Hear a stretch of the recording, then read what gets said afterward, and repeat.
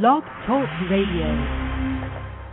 Good morning, everyone. Hope everybody's having a phenomenal day. I am looking out here at the Gulf of Mexico, and there is not a cloud in the sky. It is phenomenal, and it's good to be home. It's the craziest thing, though. You know, you start traveling, and then everything goes to crap sometimes, and you think, man, why is this happening? And then you realize it's just life. You just move through it and keep going. I had a car mess up. We had an air conditioner that broke, you know, and you just laugh because you think, just like everybody else, where's the money going to come from? What do I need to do? Where do I need to go? Do I need to cut corners? Do I what? You know, isn't this where ethics show up? You know, it's funny, though. If we just crave life, crave what we're supposed to have, look at what our purpose is in life. Sky's the limit. These things are just, they pass. You know, by the time it gets hot around here next year, I'll have a new air conditioner unit. You know, I've never been let down. You focus, and you find what you need. Now, in the meantime, I got 3 girls that are ornery because they want me to make sure it stays cool all the time. It's getting really nice in the evening time. It does still heat up. This is Florida. You know, but we're having a blast, getting ready to take off.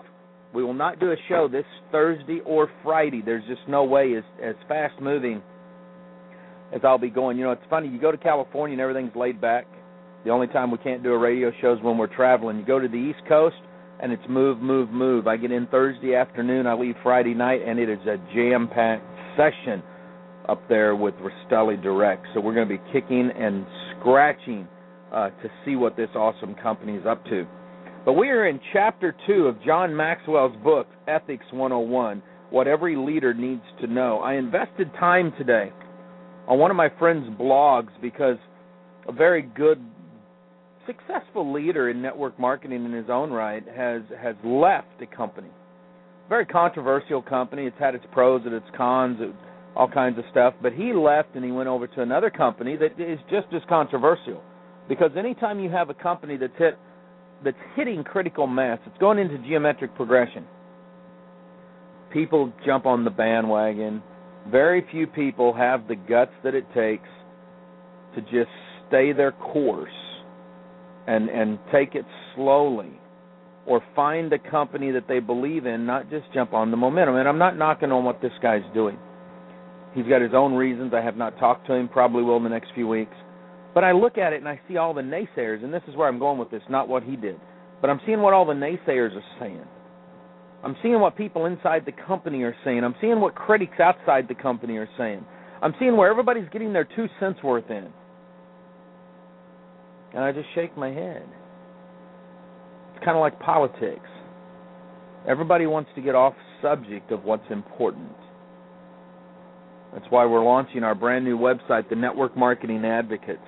I believe everything rises and falls on the golden rule, and that's why in Chapter 2 today we're talking about why this rule is golden. John opens up this chapter, he says, how do you rate yourself when it comes to ethics? And I want us to pause there for a second and analyze that. How do you rate yourself? You have 5 criteria that you can rate yourself at. Number 1, I am always ethical. Number 2, I am mostly ethical. Number 3, I'm somewhat ethical. Number 4, I'm seldom ethical. And number 5, I'm never ethical. Which one best applies to you? Seriously, how do you characterize yourself? A lot of people today don't think ethics matter. A lot of people think there's situational ethics. It just depends on the situation you're in. This chapter, I hope, and today's radio show, you'll understand from a logical standpoint why ethics are not situational and why they are important. See, in the research that was done, the majority of people place themselves in the number 1 or number 2 category. I'm either always ethical or I'm mostly ethical. Most of the people out of those 2 categories place themselves in the second category. And they do so because of personal convenience. See, conflict is inconvenient, and most people are not good at conflict resolution. So they violate their own ethics in order to make it more palatable. It's interesting. Most people think that being mostly ethical is okay. That's fine. Well, you're better than most. You're in the top 20%, you know. But one rule can help people move from mostly ethical to always ethical. It closes the gap between the two categories. And it's the golden rule. Do unto others as you would have them do unto you. Think about that, how simple. That works in relationships. Well, I'm not going to go screw around on my wife because I don't want her screwing around on me. I'm not going to go screw my business partner because I don't want them screwing me. I'm not going to go talk bad about somebody else because I don't want them talking bad about me. It's interesting how simple it seems on the surface. The question we're going to find out is it's simple underneath. See, one of the things that John mentions is that educators, philosophers, theologians, and lawyers have made ethics an overly complex subject. I mean, how did you feel when I said everything in ethics is about the golden rule? Do unto others as you would have them do unto you. Did you scoff at it? Did you laugh at it? Did you think he's crazy? He makes things so simple. He's dumb. He's stupid. What were your thoughts? How skeptical are you that one small sentence, do unto others as you would have them do unto you, could change your business and personal life? And that's the question that we've got to look at. I've been blessed to be in a profession where I've gained the trust of distributors and CEOs alike. And as I study the different personalities, as I study the conflict that rises between companies and distributors, I quickly realize that very few focus on the ethics. My good friend and mentor, Richard Brooks, is up in Washington right now with the Direct Selling Association. He sits on the ethics committee, and he and my other friend, my attorney, Kevin Thompson, will be up there working on ethical situations within our profession. But when you think about it, it all narrows down to this. How would you like to be treated in any situation? Think about it. How do you want to be treated? If you know how you want to be treated, would you not treat somebody that way? See, I believe that's the name of the game. That's the end game, if you will. Listen to this. John writes, in America's culture, this recent relative culture, where everybody wants to use a different standard and where every situation is supposed to require its own code of conduct, it's promising to hope that people from every culture desiring ethics can agree on one standard. See, I think back to Columbine because that was a big deal. And those guys were in a classroom in a school where they taught situational ethics. We just celebrated a 10-year anniversary of the most traumatic event that's happened in current history in the United States, a major terrorist attack against this country and its people. Over 3,000 innocent victims died because of situational ethics. Now, some of you may be saying it wasn't situational ethics. That was 100% by extreme Muslims, and I agree with you on that. I don't disagree. But do you seriously understand what I'm getting at? See, there is a version of the golden rule in every major religion in the world. Christianity, whatever you want men to do to you, do to them. Islam, no one of you is a believer until he loves for his neighbor what he loves for himself. Judaism, what is hateful to you, do not do to your fellow man. This is the entire law. All the rest is commentary. Buddhism, hurt no others with that which pains yourself. Hinduism, this is the sum of duty. Do not unto others what you would not have them do to you. The list goes on. Confucianism, there's a lot of isms in here, isn't there? What you do not want done to yourself, do not do to others. The list goes on and on. John writes this, and I think it's a profound point. You should write it down. There are really only two important points when it comes to ethics. The first is a standard to follow. The second will be to follow that standard.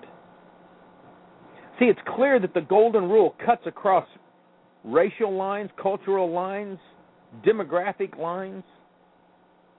It's embraced by people from every part of the world. It's the closest thing to a universal guideline for ethics that a person can find. So why is it we make ethics so hard? Why in network marketing are we worse than politicians at shooting our wounded? Bitch and moan if you're a distributor about the company, but you don't sit down and say, we need to figure out something to fix it. As a company founder and owner, you look at your field force as just a disposable asset. And yet we don't seem to want to come together and say we will work together to make a great profession. The Golden Rule is the basic guideline of which I'm launching the brand new initiative, the Network Marketing Advocates. Collaborating together, not killing each other. That's the key. My wife and I right now are taking our marriage to a new level. We are stretching through some things we have not worked on in 24 years.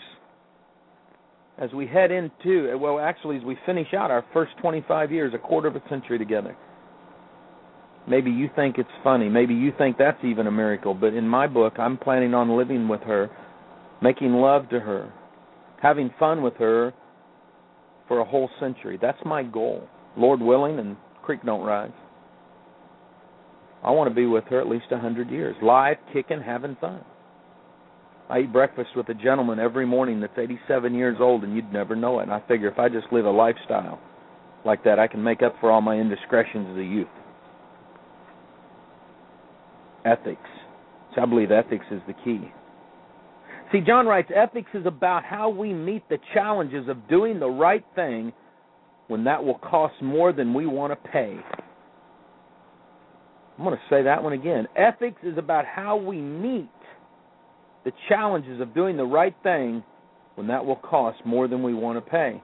He put that in here. He got it from the Josephson Institute on Ethics. I read that and I thought, man, that's wild. See, there's two aspects of ethics. The first involves the ability to discern right from wrong, good from evil, propriety from impropriety. Now, that's not that hard to do if you go with it. Most of us, unless we're just dumber than a box of stinking rocks, understand right from wrong, good from evil, impropriety from propriety. The second involves the commitment to do what's right, good, and proper. Basically, ethics entails actions. It's not a topic to mull over or to debate. Do unto others as you would have them do unto you. It's time that we stop making things so freaking hard to understand. I mean, just think about it. Ethics is a 6-letter word. It's not some $3 word that nobody understands. It boils down to treating other people the way you want to be treated. The question is, are you going to do that? Are you going to adopt the golden rule? That's the key.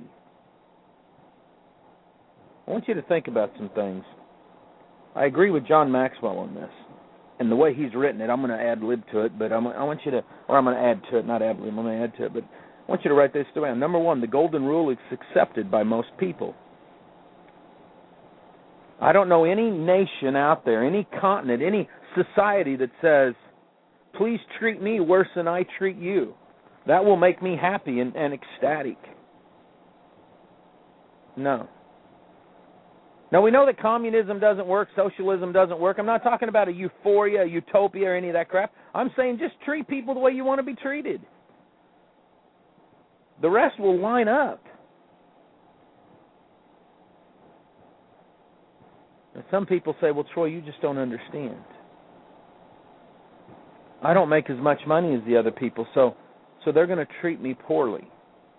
And that's just the way it's supposed to be, because that's the golden rule. He who has the most gold rules. Okay, that means if you're making $25,000 and some dude making $100,000 can treat you bad, then that means the guy with $100,000 has to understand that a guy making $500,000 is going to treat him bad, and I don't think that's going to happen. Or maybe you come and say, Troy, you don't understand. You don't have to treat me like I treat them because I'm not as talented as they are. Okay, then that means we're subjecting ethics based on talent. So who gets treated better, Tiger Woods or Bill Gates? Should Bill Gates be treated worse than Paul Allen, since Bill Gates is smarter than Paul Allen, but Paul Allen was his partner? Or should Warren Buffett be treated better than all of them?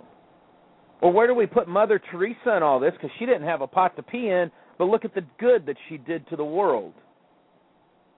And she had a lot of talent to be able to save those young kids in Calcutta. There's no logic behind most of the stuff that we talk about. If you put the logical conclusion to it and you find a standard that's acceptable, that's universal, do unto others as you would have them do unto you. It's a simple phrase. It's that plain and simple. How hard can it be for us to do that? You know, when I started living this, and I mean really living it, really looking at it and saying, this is the rule I should use in all my life. I should use it with my children, with my neighbors, with my wife. Here, let's go down this road. I got a lot of guys that listen to my show. You guys go around all the time, boy, I sure wish my wife had more time for me. She's always saying no, she's got a headache, she never wants to make love. That's a typical guy statement. But see, you want to be respected all the time. You want her to just be there for you whenever you want. Now apply the golden rule to this. Do unto others as you would have them do unto you. Now let's bring it a little closer home. Do to your wife what you want her to do to you. Why don't you start loving her unconditionally, and maybe she'll start respecting you unconditionally, and the next thing you know, the two of you are connecting as one. Simple. Didn't say that it won't take some work. I'm just saying it's a simple thought process. It's a simple standard. See, one of the first rules in human relation is to seek common ground with others. John taught me something years ago. He calls it the 101% rule. Find the 1% that you can agree on with the other person and give it 100% of your efforts. If we were doing this in an equation, that would say, do unto others as you would have them do unto you. Find that one thing and agree on it. Now go for the gusto. Stop worrying about all the other crap out there. We live in a fallen world. What the heck do you expect? Does that mean people aren't going to be out to get you? No, it's going to happen. It doesn't mean that you change your thought process. Number 2, the golden rule is easy to understand. It's simple to understand. It's easy.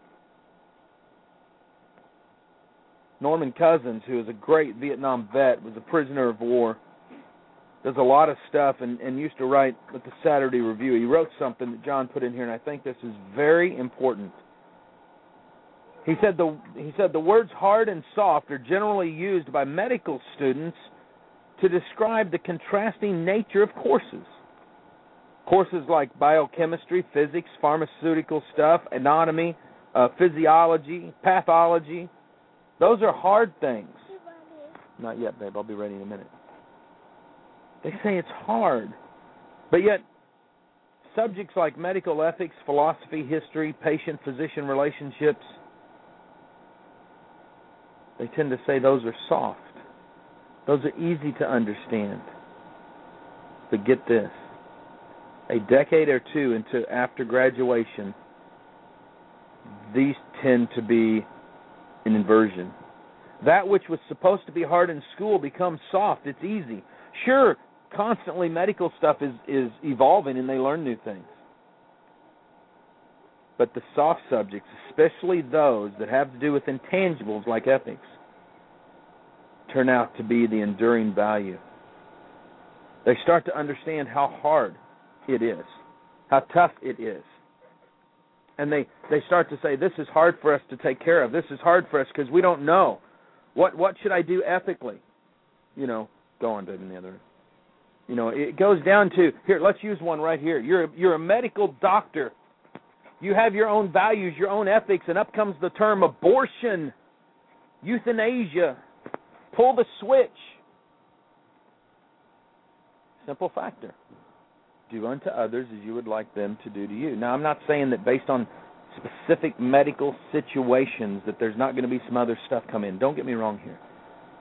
But if you have a standard in which to start with, the complexity of ethics disappears. There's no such thing as situational ethics. John writes it this way. That's not to say that every ethical situation can be solved instantly by using the golden rule. Sometimes the hardest part of asking, how would I like to be treated in this situation, is identifying who might be affected in the situation and how they might be impacted. We all understand that. But what a basis to start with. Number 3, the golden rule is a win-win-win. Now, John just said win-win. I'm saying win-win-win philosophy. See, when you sit there and you look at, okay, if I'm going to treat people the way I want to be treated, both of you win, and the end situation is going to be a winning situation. The people around you that are affected indirectly will have a winning part of this also. But too many times, like this blog post that I was reading today,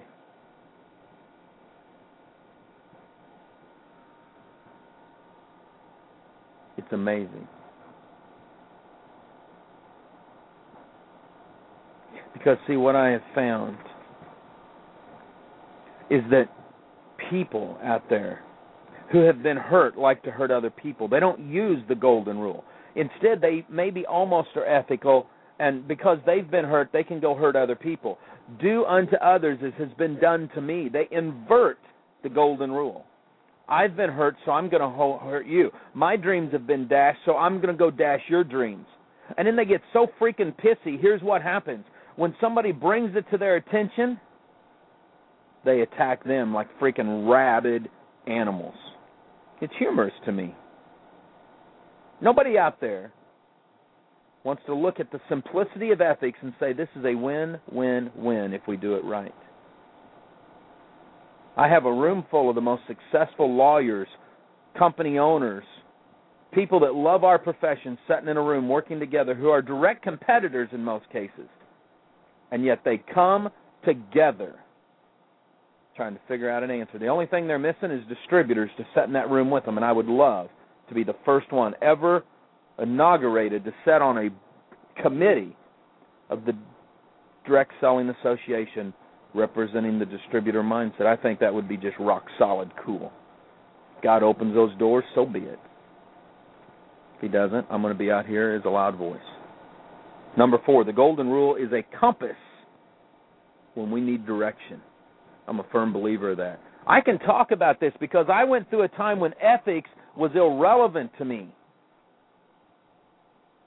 I've seen the good, the bad, and the ugly in every industry in which I've been a part of. And sadly, because of my ego, I took a great joy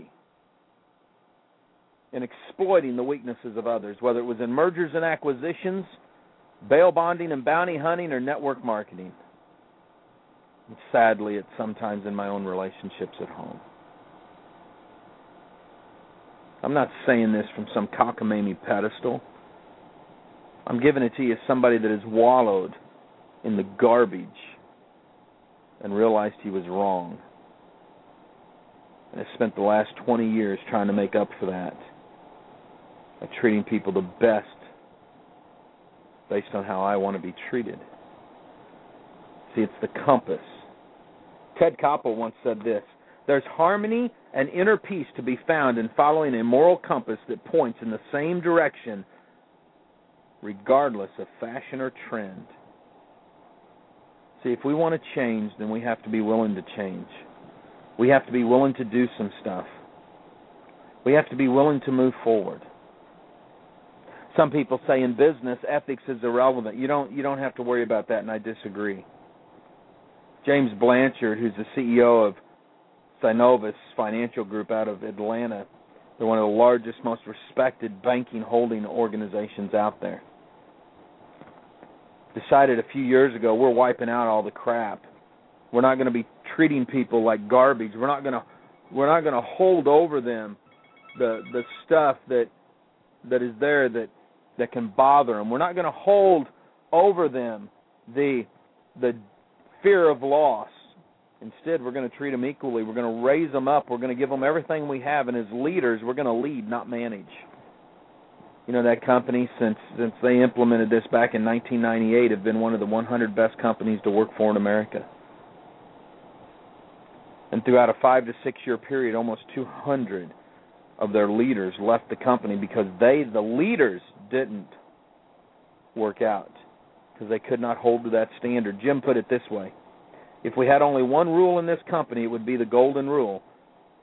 If we've got one thing right, if we've got that one thing right, no other rules matter. And that's what he went for.